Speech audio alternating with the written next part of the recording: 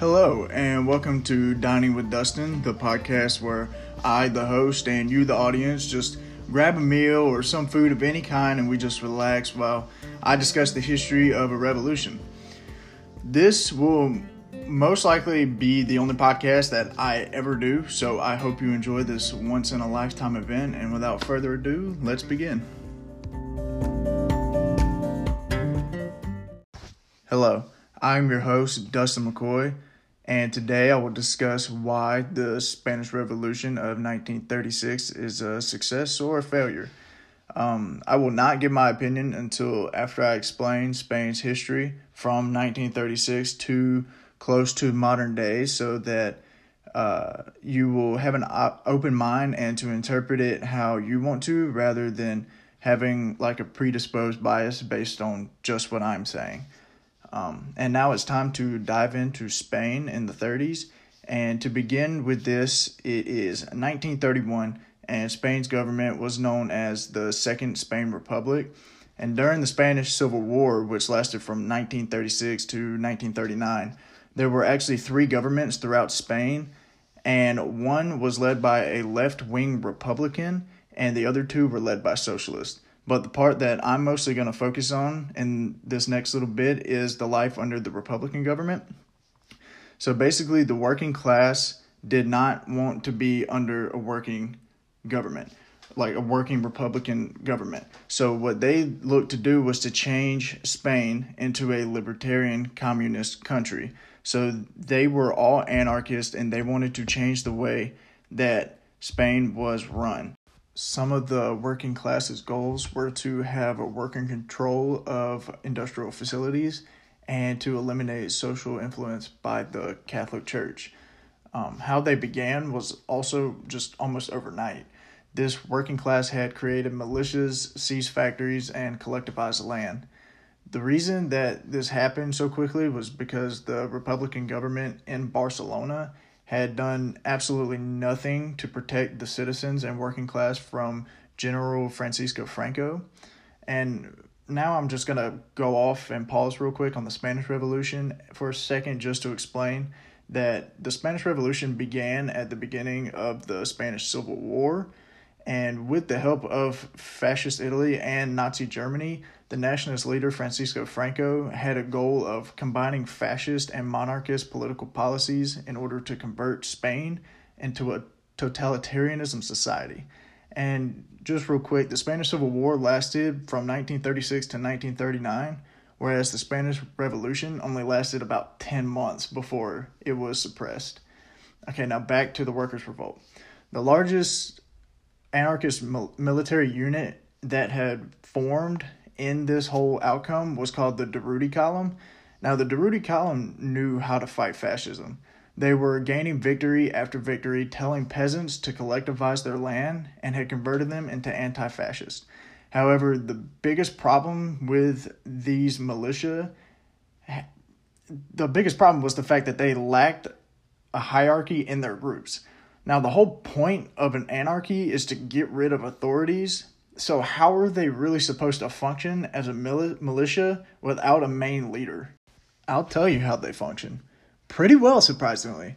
From the research that I have done, it seems that most people who had seen the militia fighting in person were actually thoroughly impressed by what they were doing. Now, the downfall of this revolution begins when the militia had been completely cut short of weapons. George Orwell described the situation as, quote, "A government which sends boys of 15 to the front with rifles 40 years old and keeps its biggest men and newest weapons in the rear is manifestly more afraid of the revolution than the fascist," end quote. This basically means that the government had felt more confident that they could defeat Franco during the Civil War than they could defeating these anarchist workers' militia. They were basically terrified of them. In the end, the revolution was put to a standstill in 1937 due to a few factors. One being Francisco Franco merging all nationalist parties into one, thus becoming more powerful, and another being corrupt leaders in the bourgeoisie of the left-wing militias. So now that we have talked about the history of the Spanish Revolution, I'm going to talk about why I think it was a success or a failure. But first, we're going to have a word from today's sponsors. Just kidding. I don't have any sponsors. I just need an excuse to pause the podcast for a second so I could take a bite out of my apple and you not hear the crunching. But now that I'm back, the big question is, was the Spanish Revolution of 1936 a success? And my answer is simply no, it was not. And I will now explain why.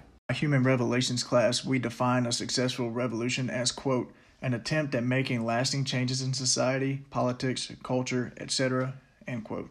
In terms of the Spanish Revolution, they were seeking change, so technically it is still considered a revolution. However, the change never happened at all. Well, I mean, technically Spain did change, but not in the way that the anarchist militia wanted.